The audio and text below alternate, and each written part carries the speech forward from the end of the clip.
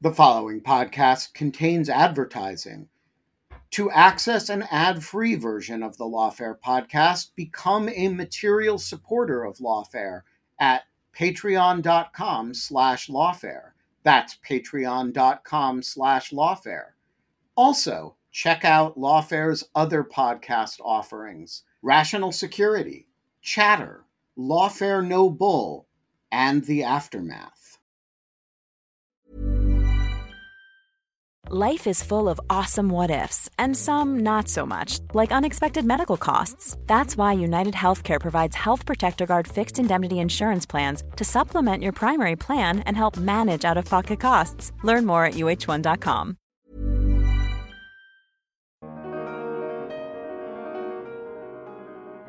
People internally note that basically the tactics being used by the anti-vax people are the same ones being used by the Stop the Steal movement, are the same ones being used by the anti-vax people regarding measles. And so, it's pretty clear there is a pattern here, and there are some sort of areas of open weakness. And I think that's the part that I think is sort of was frustrating to a lot of people, is that this was the fourth, fifth, sixth time in a row in the US context alone that Facebook had seen this sort of behavior producing harm. But they haven't really figured out a way that they're comfortable with to rein it in.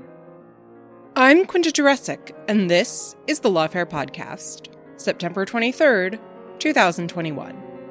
Today, we're bringing you another episode of Arbiters of Truth, our series on the online information ecosystem. We'll be talking about the Facebook Files, a series of stories by the Wall Street Journal about Facebook's failures to mitigate harms on its platform.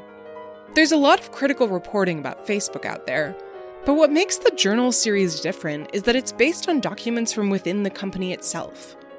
Memos from researchers within Facebook, identifying problems based on hard data, proposing solutions that Facebook leadership then fails or refuses to implement, and contradicts in public statements.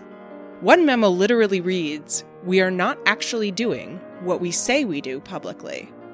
To discuss the Journal's reporting, Evelyn Douek and I spoke with Jeff Horwitz, a technology reporter at the paper who obtained the leaked documents and led the team reporting the Facebook Files. So what was it like reporting the series? What's Jeff's response to Facebook's pushback? And why is there so much discontent within the company? It's the Lawfare Podcast, September 23rd.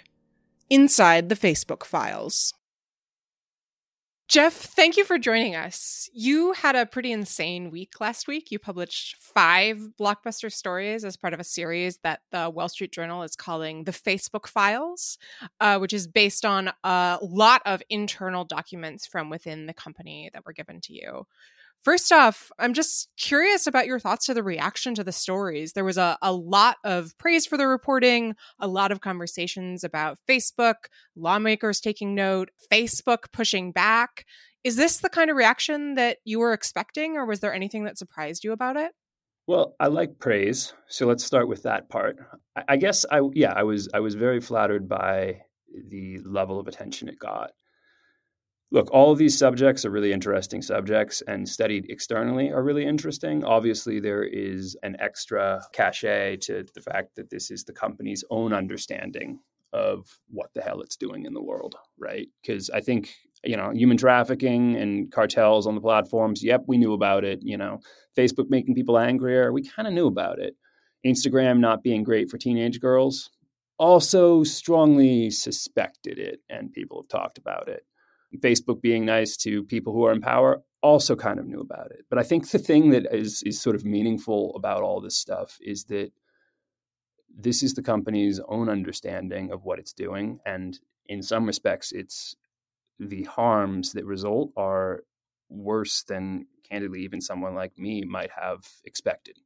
Yeah, I completely agree that was the differentiating factor. We've read, hundreds of stories in a similar vein, and we'll get into the specifics in a minute, but what distinguished this story was you had people inside the company saying pretty much everything that people outside the company have been saying for a while. Except meaner, weirdly. Yes.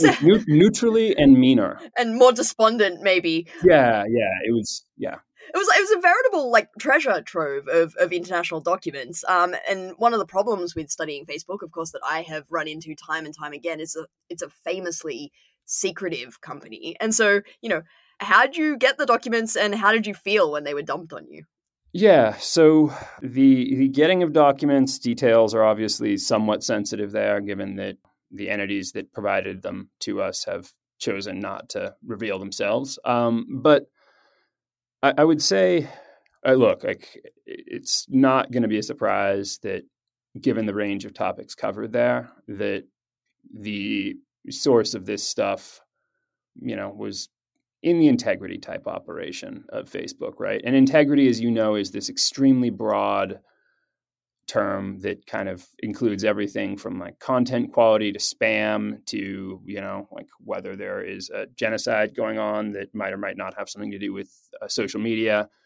And I think the reason why we've seen a whole bunch of information coming out of those organizations inside Facebook, it's not just that those folks, are just somehow chattier than everyone else. I think the thing is that people there have been asked to tackle some really, really serious problems, more serious, I think, than Facebook, that, obviously that Facebook understands and the outside world does.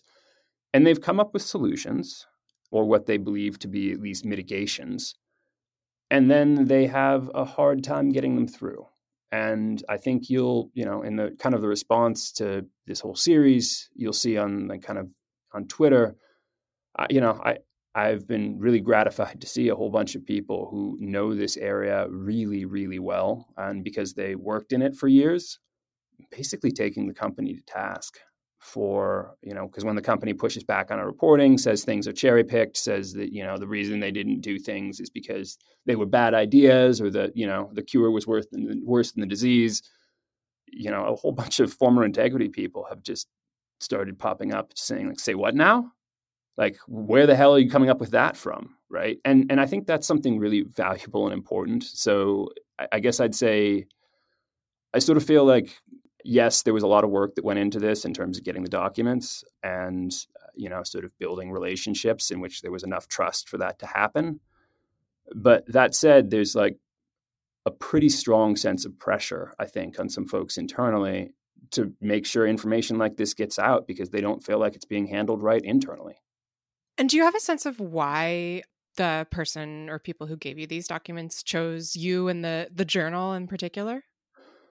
I think focus on the international work that we've done some stuff on India is a big piece of it, and just kind of a sense of looking at the platform in multiple contexts and not just being all about the US all the time. But, also a lot of wooing, I would say, is that I think when speaking to people who are at the company or previously at the company and have lots of information, there really is an auditioning process.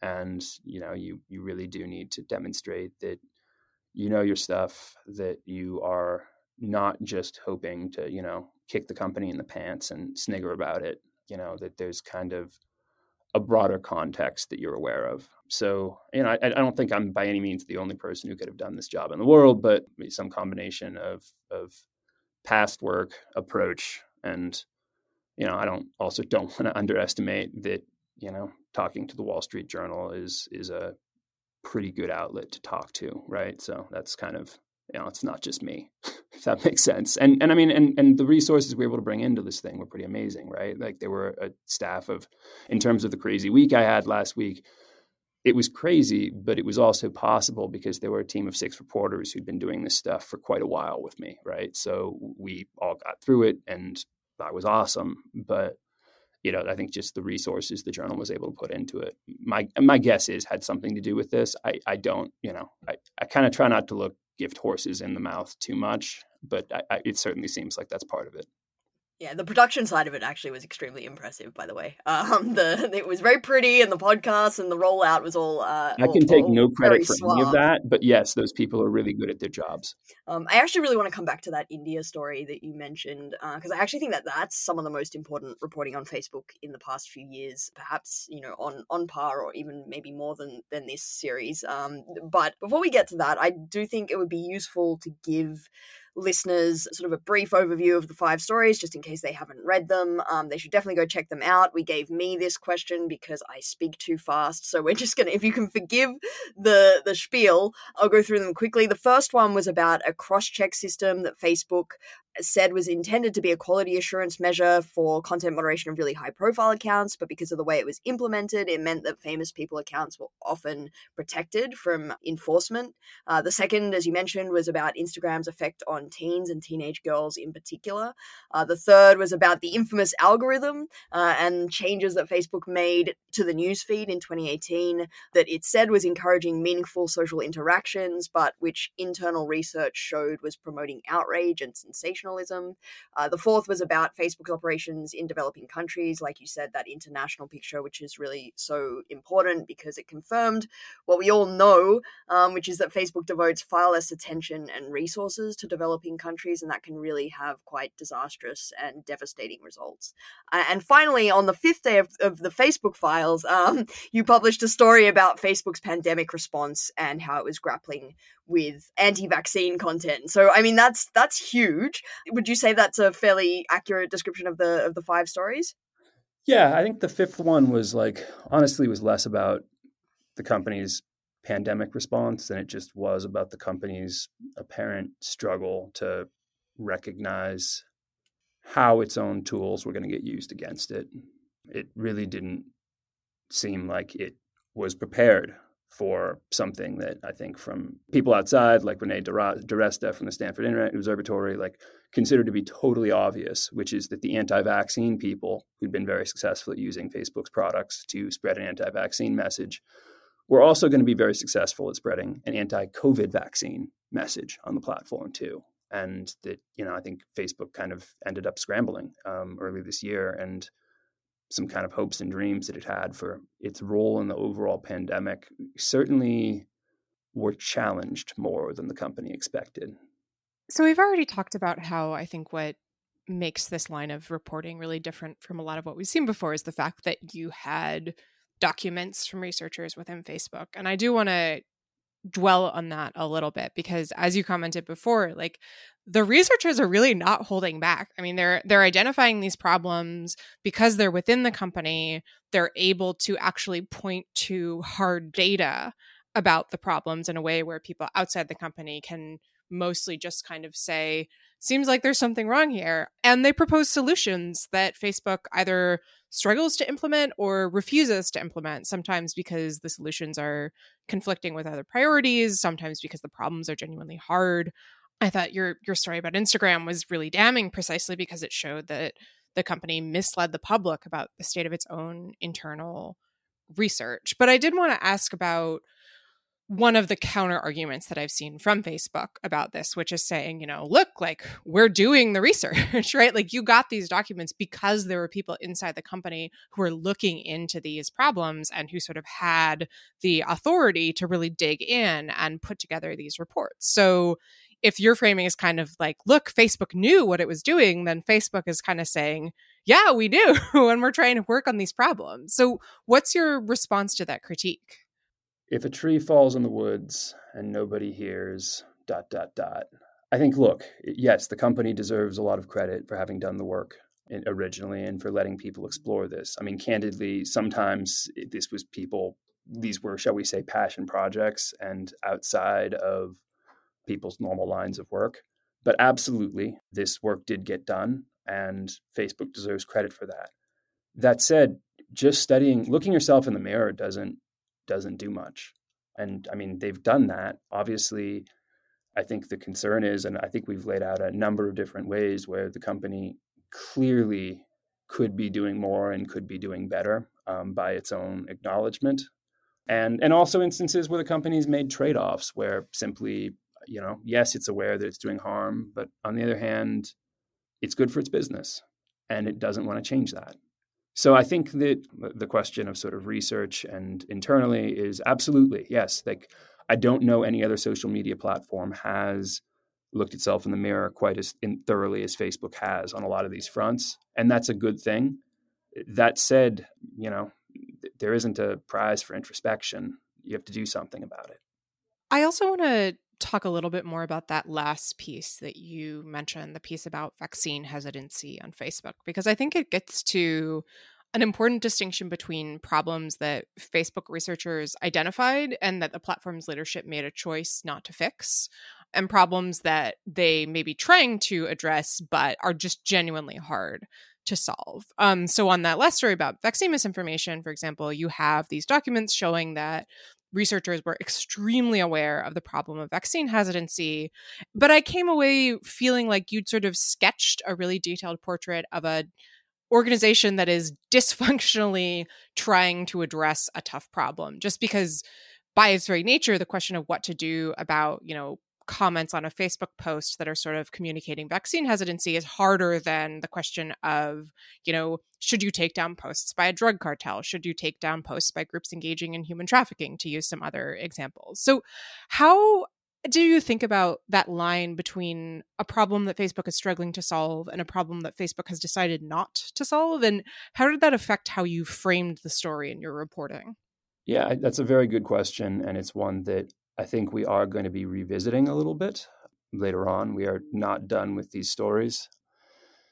That said, to sort of answer it for the moment, yes, there's no question that Facebook did sort of rush into the fray once it realized how blind it was on some of these things, right? I think the thing that was amazing to me was just that literally heading into February of this year, with the vaccine really starting to roll out, not yet to the general public, but obviously being, kind of widely discussed. And, we'd seen this moment coming for months.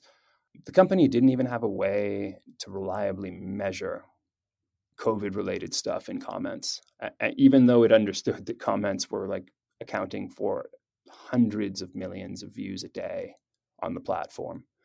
Like, I think that there's the question of whether Facebook can sort of rein in things once they've already gone south. And obviously the company has invested in that capacity and I think is continuing to invest. And again, like, that's something that we'll get to a little bit later in our work. But there's also the question just of are they providing tools in a way that just tend to be irresponsibly used, right? I mean, it's kind of are you just scattering knives around the playground? It's possible that those are going to be actually very useful, but it could also be a problem too, right? And so I think that that's something that the company they've offered the products first, and then they've sort of figured out what the downfalls are later and tried to mitigate them. But in some respects, that makes the people doing safety and quality work kind of your cleanup staff. And I think as well, that's something that really bothered a lot of people who are inside the company, right? Is that the company was going to do what the company was going to do. And it was on the integrity team to figure out how to prevent disaster from transpiring as a result. Yeah, I want to pick up on that. But before I do, I just want to underline the point that you made as well about the pandemic response and not even having any measures in place to observe or measure what was going on their platform, because that was their response in response to requests for information, in particular from the Biden administration, was that they weren't tracking particular metrics. And it's like, well, if your response to the Facebook files is, hey, look, we were looking for this and trying to work out what our problems were and address them, then the response to the pandemic response is, well, we just didn't look, and so we don't have your information. I'm not sure how convincing I find that, given that, it should be no surprise that people wanted to know what was happening on Facebook during the pandemic. So I find that especially unconvincing. Yeah, and this is something that it's worn thin, I think, both internally and externally. People internally note that basically the tactics being used by the anti-vax people are the same ones being used by the Stop the Steal movement, are the same ones being used by the militia movement, are the same ones being used by the QAnon movement, are the same ones being used by the anti-vax people regarding measles. And so it's pretty clear there is a pattern here, and there are some sort of areas of open weakness. And I guess I think that's the part that I think is sort of was frustrating to a lot of people, is that depending on when you want to start, this was the 4th, 5th, 6th time in a row in the US context alone that Facebook had seen this sort of behavior producing harm, but they haven't really figured out a way that they're comfortable with to rein it in. Like, they have ways to rein it in, and they also could just slow down the platform, and that would help too, but they don't really want to do that. Yeah, and I think that point's really important, because your story is really focused on both of those things, the organizational structure and also the sort of platform structure and dynamics, rather than, we've read a billion stories in the last few years about how either individual posts or a bunch of posts or particular groups were in violation of Facebook's rules, or Facebook's rules weren't, substantively addressing particular problems. But your stories, to my mind, didn't focus on that and dug up sort of the bigger issues, which were those sort of organizational structures that were going to impede progress no matter how good Facebook's rules were. I wonder if you could talk a bit about what your reporting showed about the organizational structure of the company in particular, why it might be unique in this space, and what you heard from employees about that in particular. So if you look at the kind of top level org charts of major tech companies, Facebook does really stand out in a few ways. One way is that it does seem like operations is kind of tied into growth in a way that it's a little surprising. And then the other thing is that content policy and public policy basically being lobbying, government relations, all sort of report through the same channel. And, that's something that I think has been a frustration to a lot of people inside the company too, because it seemed like it was just making very transparently apparent, clear that the company really did wish to have its PR and government affairs people involved in oversight of the platform. That's the reason you have that structure, period. And I think that upset a lot of people doing integrity stuff, because of the idea is, if we're trying to set up rules that are going to be used for the governance of the platform and that don't require, executive level interventions, why don't you just let us do that? Yeah, I like to call this separation of powers for the platform era. Like, get government and growth out of the way, make sure that they can't interfere with the people that you're charging with writing and enforcing the rules on the platform, because they just obviously have different and conflicting priorities, which is, one of the biggest problems in this space. There was I think a really interesting conversation on Twitter after some of the stuff we published between Samir Chakrabarti, the former head of the civic team, and Katie Harbath, who was on the politics team, in which basically, like, Samir was like, look, like, separating public policy did seem like they were kind of putting a lot of pressure in undue fashions onto the operation. I'm paraphrasing here. And Katie's response was like, don't be so sure it was all public policy, basically, like, as in, look to leadership. It was a really interesting discussion. And I'm really hoping we're going to see some more of that, because I think the question of, like, look, is like Joel Kaplan, the guy behind everything, that is definitely way simplistic. I think that sort of thinking out the role of leadership, and also just the role of product, right? The product people, the folks who really don't like the idea of a 0.2% hit to any metric related to growth whatsoever. Like, I think the influence of those folks inside the company is also notable. Hey, I'm Ryan Reynolds. At Mint Mobile, we like to do the opposite of what Big Wireless does. They charge you a lot. We charge you a little. So naturally, when they announced they'd be raising their prices due to inflation, we decided to deflate our prices due to not hating you. That's right. We're cutting the price of Mint Unlimited from $30 a month to just $15 a month. Give it a try at mintmobile.com/switch. $45 up front for 3 months plus taxes and fees. Promo rate for new customers for limited time. Unlimited more than 40 gigabytes per month slows. Full terms at mintmobile.com. I'm Sandra, and I'm just the professional your small business was looking for. But you didn't hire me because you didn't use LinkedIn Jobs. LinkedIn has professionals you can't find anywhere else, including those who aren't actively looking for a new job, but might be open to the perfect role, like me. In a given month, over 70% of LinkedIn users don't visit other leading job sites. So if you're not looking on LinkedIn, you'll miss out on great candidates like Sandra. Start hiring professionals like a professional. Post your free job on linkedin.com/spoken today. Hey, Lawfare listeners, Ben Wittes here. want to tell you about the first time I got a report from the folks at Delete Me. It was shortly after I started using the service back in 2022, and they sent me their first privacy report. I have since gotten 8 others, and it contained some shocking information. They had removed my data from 56 separate data brokers, that this had included 133 separate records, including 621 individual pieces of personal information. The data broker with the most information about me was a company I'd never heard of called People by Name. And here's the thing. Since then, every couple of months, I've gotten another privacy report from Delete Me, and it always contains more information that they have removed from the data brokers about me. In the second report, they informed me they had removed my stuff from 41 data brokers, and that the one with the most information about me was called Hlek. I have no idea what Hlek is. So the other day, I got my latest report, and it includes 15 more data brokers with my personal information, 113 pieces of personally identifiable information. Big culprit this time is something called My Life. Well, I want to tell you that they don't have My Life anymore.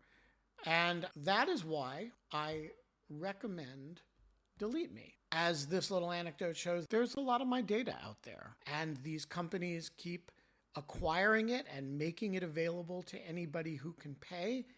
And I have slept a little bit more easily ever since I found a solution to this problem. And I want to stress, as I do every time, that I started using this before Delete Me started advertising with Lawfare.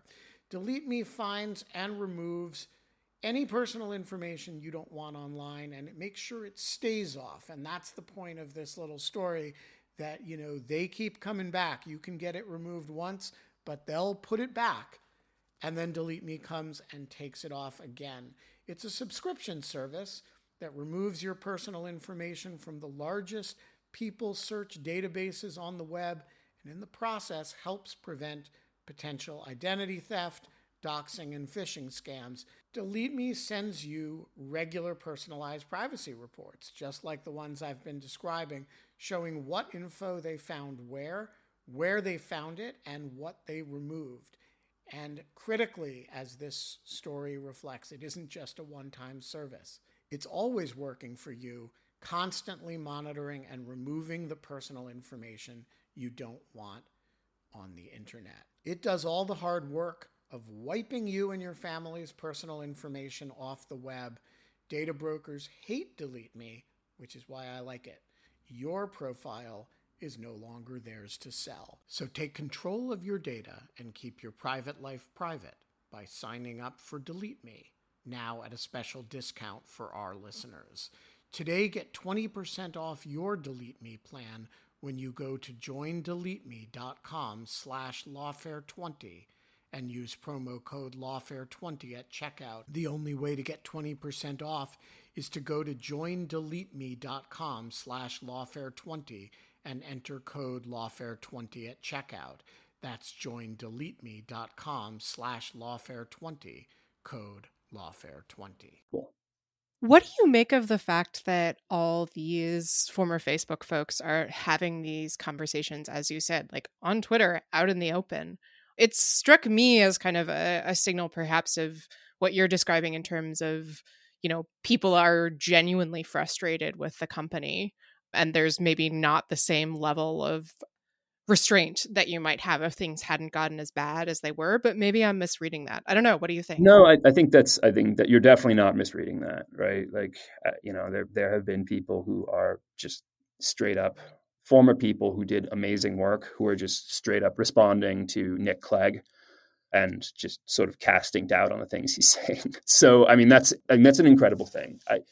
I think that the timing of all this is in some ways really lucky, because there is, you know, after the 2020 election, in the months following, like Facebook, first of all, disbanded its civic team, and sort of, you know, a whole bunch of people either moved into the roles or left the company. But just I think a whole bunch of people they were trying to hold things together. And I think they were trying to just sort of do what they could inside the system. And this is kind of the first generation of people who have ever dealt with these problems, right? Like, I guess, and I'm not exactly sure how I would define them, but I would say that like the line of work is information ecosystem technocrat and like applied, with a very much applied science approach. And that is something that like people outside the platforms have been trying to study this stuff for longer than the platforms have. And I would say that kind of like the first generation of people who pioneered this stuff is all of a sudden out from underneath NDAs and in a position to talk. And, like in terms of like, before we get to the inevitable, Jeff, what do you think Facebook should do? Like my response to that is going to be like, go talk to those folks. They're brilliant. I've seen their work. Like the people who did this stuff, I really hope have a very high profile role in public life and that it continues indefinitely because, like you can see what the public debate is about the issues that Facebook faces. And then you can see what the internal discussion is. And like one of them's way smarter than the other right now. And that's, kind of on me as, in my profession, as well as everybody else and Congress and so forth. But like, there's a lot of ground to cover and ideally we'll do it pretty quickly. Damn it, Jeff, spoilers. I mean, why would anyone stick around to the end of this episode now if you're not going to solve the entire problem for us? I'm not going to do it. I'm not going to do it. So, I there's that really interesting thing that you just sort of framed about the first generation of information ecosystem technocrats and the second generation. And I think one of the ways that we're seeing that play out in the debates as well is maybe the first generation, we were obsessed with, what I was talking about before, which was the substantive rules and the individual posts and things like that. And we're now getting more sophisticated in the way that we're talking about that and looking at the overall design of Facebook, which is far more important than any individual rule. I mean, I think this is something that you and I connected over originally, which is sort of the futility of focusing on that takedown, leave up binary of content moderation and the need to look behind that. And you sort of referenced it before about the conflict within the company between product and trust and safety and integrity, which in particular, your story about the algorithm, day 3 of Christmas. I wonder if you could just talk a little bit more about that, specifically what that reporting showed. Yeah. So that was basically, there was this concept called time well spent, which was Tristan Harris and Center for Humane Technology kind of pushed it. And I think it's an interesting idea, just the idea that basically systems that encourage you to passively scroll probably are not good for your mental health. And that's, I think, pretty well borne out.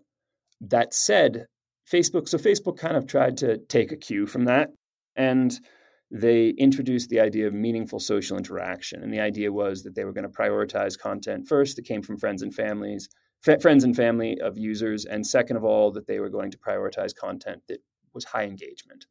And, you weren't going to passively scroll. It was going to be stuff that you were going to be commenting on, resharing, issuing emojis or, putting emojis on and so forth. And they sort of framed this as like a entirely social good based thing that was going to hit, their user metrics and time spent on the platform would go down. And that is true.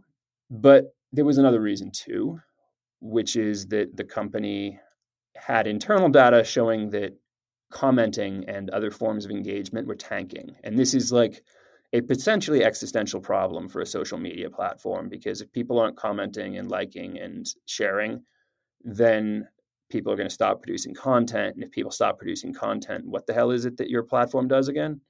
So they had their reasons to do this, and they basically just essentially went for systems that were going to goose engagement. It wasn't the first time they'd done engagement-based ranking, but they really upped it. And, I think they didn't necessarily understand when they were first putting this together the degree to which the type of content that was really high engagement and that was like reliably able to get high engagement was angry. That, the things like hate bait and, incendiary and divisive political stuff, that stuff does fantastic on pretty much any metric of engagement. People share it, and I think in some respects they ended up, well, I shouldn't even say I think, by Facebook's own analyses, the changes they made incentivized angry content. And that was true for both publishers, Jonah Peretti of BuzzFeed actually wrote to the head of Facebook's newsfeed in 2019 and just basically saying, like, please stop. Like, you guys are basically creating terrible incentives that are bad for journalism, bad for our quality. Like, if our people want to get read, then, you know, they have to do these things that are not good. And there was it also applied to political parties. Like, Facebook's researchers actually got told by Spanish and Polish political parties, and I think heard similar things in India as well, that the changes they had made really rewarded like punch them in the mouth type rhetoric. And in fact, that the platforms were changing not just the way they spoke on Facebook to be more negative and hostile, but like literally were changing their platforms in some instance to be more hostile. And, you know, this was just sort of people who were responding. And I think this is something like, Evelyn, that, you know, you see, and I don't think it gets talked enough about in terms of integrity stuff, which is that when Facebook makes changes to its platform and how it ranks things, most of us just go about our lives. We continue posting the same content we posted before. Like, we still post vacation photos. We still like our friends' comments, you know, things like that.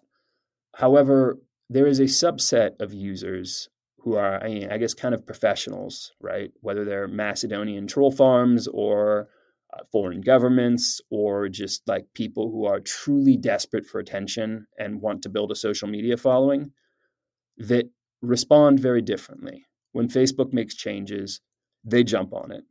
They are constantly iterating. If something doesn't work, they try the next thing.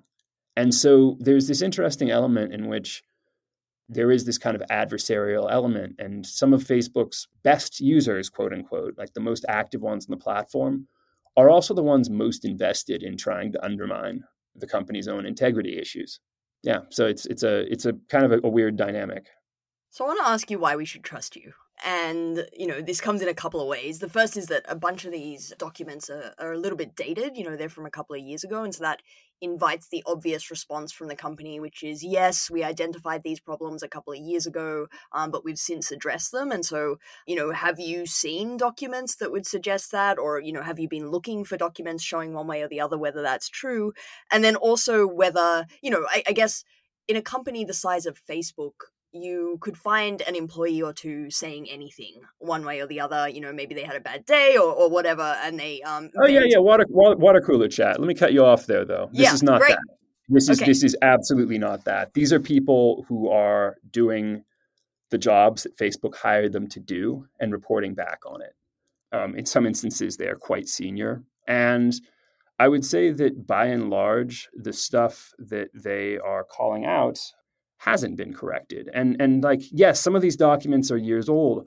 Some of them are months old, and not that many months. I think there's one exception to this, right? Like, which is the cross-check program. And there they were working hard to fix this. They acknowledged it in 2019 internally that this program was just a goddamn mess and entirely unacceptable. Quote, "We are not doing what we say we do publicly. And, you know, this is posing harms to users. And, you know, this is a breach of trust," like all direct quotes from Facebook's own review of the program. And they did work to improve it. They didn't work that quickly because they had the 2020 election coming up, and they definitely didn't want to expose high-profile users to things that might irritate them in that time period, because Facebook just wanted to stay the hell out of it. So that one is one where I think there's probably a good case to be made that they are improving rapidly. It's a little awkward. They have been unwilling to talk to me about that because, you know, I think what they said to the oversight board is it's a little awkward to talk about metrics when the company wouldn't previously provide metrics to its own oversight board. But aside from that, the other ones, these are all live issues. Every single thing in here is, you know, I think I can say pretty conclusively is still a concern.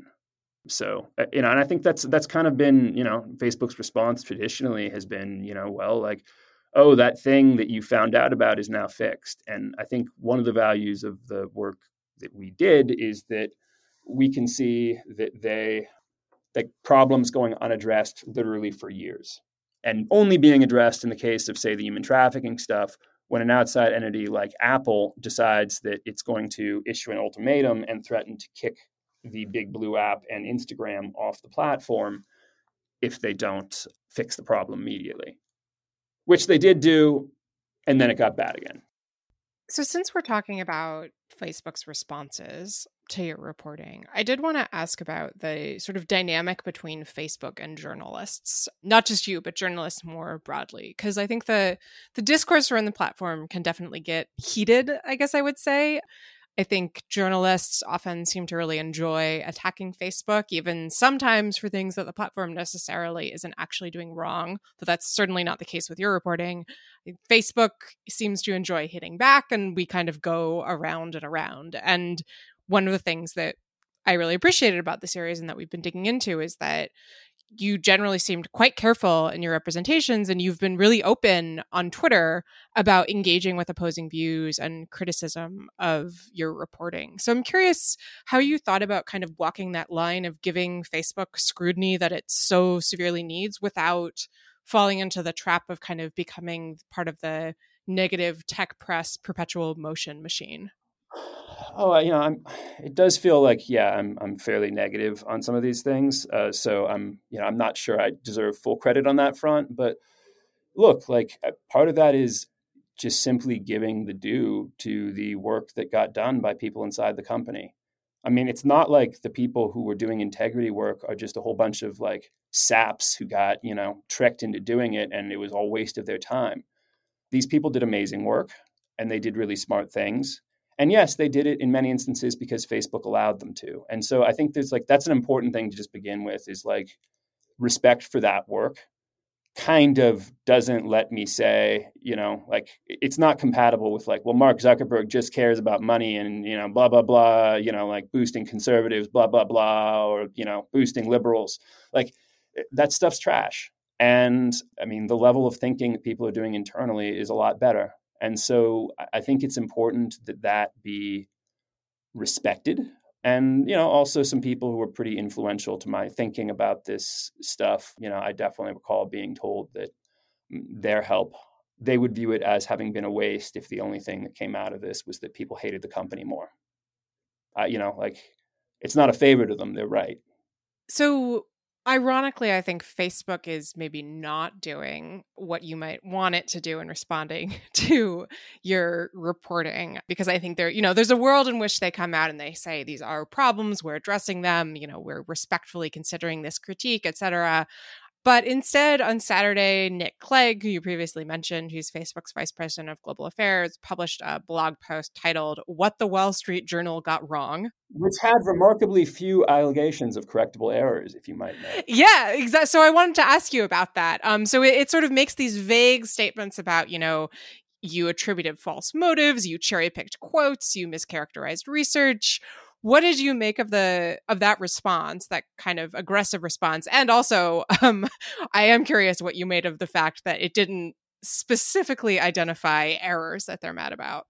Look, like the people who do comms over there are professionals. I do not harbor any grudges against how they've handled this stuff. So I don't begrudge Nick Clegg the right to publish whatever the hell he wants to publish about our work and to, criticize it in whatever fashion he thinks is most appropriate. I would say like on a few responses, like in particular on the cross-check story, I was a little disappointed because it seemed like the effort was to sort of suggest that this was actually not new material and had been, was basically the same thing as the company's political misinformation exemption or misinformation exemption for political figures, which it most certainly was not, and the company understands that. But I guess I'd say like it's definitely not cherry picked. I think the depth of stuff we've got and the stories reflect that this is not a random quote or two from someone who's frustrated. This is sort of the current state of the company's thinking and a company's self-awareness. So, I guess I'd say like I'd love it if there is more discussion with the company. And I'm also hoping that some of the former employees who've been popping up on Twitter and elsewhere might be able to force a more meaningful discussion of the work's strengths and weaknesses, which some of them have been doing candidly. And that's something that I think there's probably something for me to learn from. But yeah, in short, like it's fine. I guess I don't know sort of maybe I'm missing something. Is there what am I missing that you were asking about in that thing? Because it just, like, okay, they had their statement. I don't entirely understand why they issued it on Saturday, but they seem like they're being professionals, so I don't really mind that they're doing it. Just however they wish to play, if that makes sense. No, I mean, I don't really think you're missing anything at all. I read it and I was kind of like, is this all you have? I was surprised. You keep emphasizing that they're professionals, but it was, I'm not sure what they hope to achieve or what they did achieve with that. Yeah, and luckily it's not my job to have to figure that out. Yeah.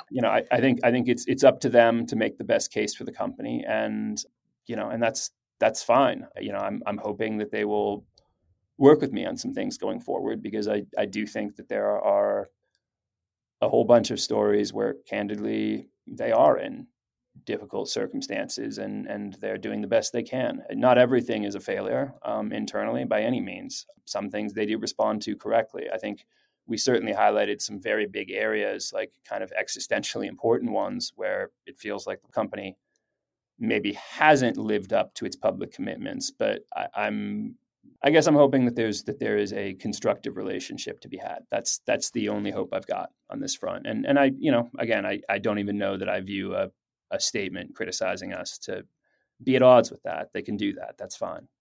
Okay, so now for the weekly "But What About YouTube" segment of this podcast. I'm curious why you think Facebook's always the one that finds itself in the position most recently of responding to these kinds of stories. I mean, just again, completely at random, YouTube is as big a platform, by some measures a bigger platform, and it just hasn't seemed to have had so many leaks as Facebook has recently. I'm wondering if you have any theories about why that might be. Are they less frustrated? Do they do less research? What do you think? I mean, look, I think definitely do less research would be a strong guess. But again, I do not cover the company, so I can't say for certain. I do think that Facebook has done more. One thing I think that might explain that a bit, Evelyn, is that Facebook's work to even understand the prevalence of problems on its platform, it only goes back a few years in terms of they started trying it in 2017, started trying to get a better handle on it. It was 2019 before they were had some of the metrics that are at this point foundational to their efforts to sort of detect bad content and and sort of classify it and track it. They didn't have those tools in place. And those are first text and then photo-based tools. And as you know, video is a hell of a lot harder. So I would imagine that one reason why we have not seen quite the same level of stuff coming out of YouTube is that they're still, to the degree that they are studying it, I don't know that the findings are going to be as clean or as clear. Video's hard. And, Facebook only in the last couple of years really was able to start measuring some of the stuff that we're writing about. So I would suspect that YouTube, it's going to take a little while longer. It is interesting that, one of the negative potential consequences within Facebook, and I think there's already been some indication of that, might be that Facebook just feels like it has an incentive to stop doing research because, look at YouTube. The research can't leak if it doesn't exist, or maybe it locks down research more tightly within the company. So it's even harder to get to reporters. How did you think about that in your reporting? And have you, seen any indications of that yet? I was very aware that people who were providing me with information, and they were aware, were walking through a door that probably would shut after them for good in some respects. I understand the concern that Facebook might be disinclined to do research into itself. And I understand the concern about privacy of people, right? I mean, that's a reason why we did not name researchers, even when, there would have been useful color or things like that, because for the love of God, those people don't need that. And, I don't want to have a chilling effect on their ability to discuss things with colleagues, which I think people perennially snooping in workplace kind of leads to. That said, I guess what I would say is that the current system of information and gathering and execution on it, both internal and external, is pretty well broken. look, like none of those stories would have been written if, in fact, all the problems were under control internally, right? They most certainly are not. And they're also, the information about them isn't making it out to people who might be in a position to start thinking about what societal obligations and rights everyone else ought to have in relation to this platform, right? Rather than just being like, let's do whatever basically Mark Zuckerberg thinks is most appropriate with it. And so I think absolutely there is going to be some pressure to not do research, but at the same time, my hope is that there will be pressure to provide better avenues of information gathering than this.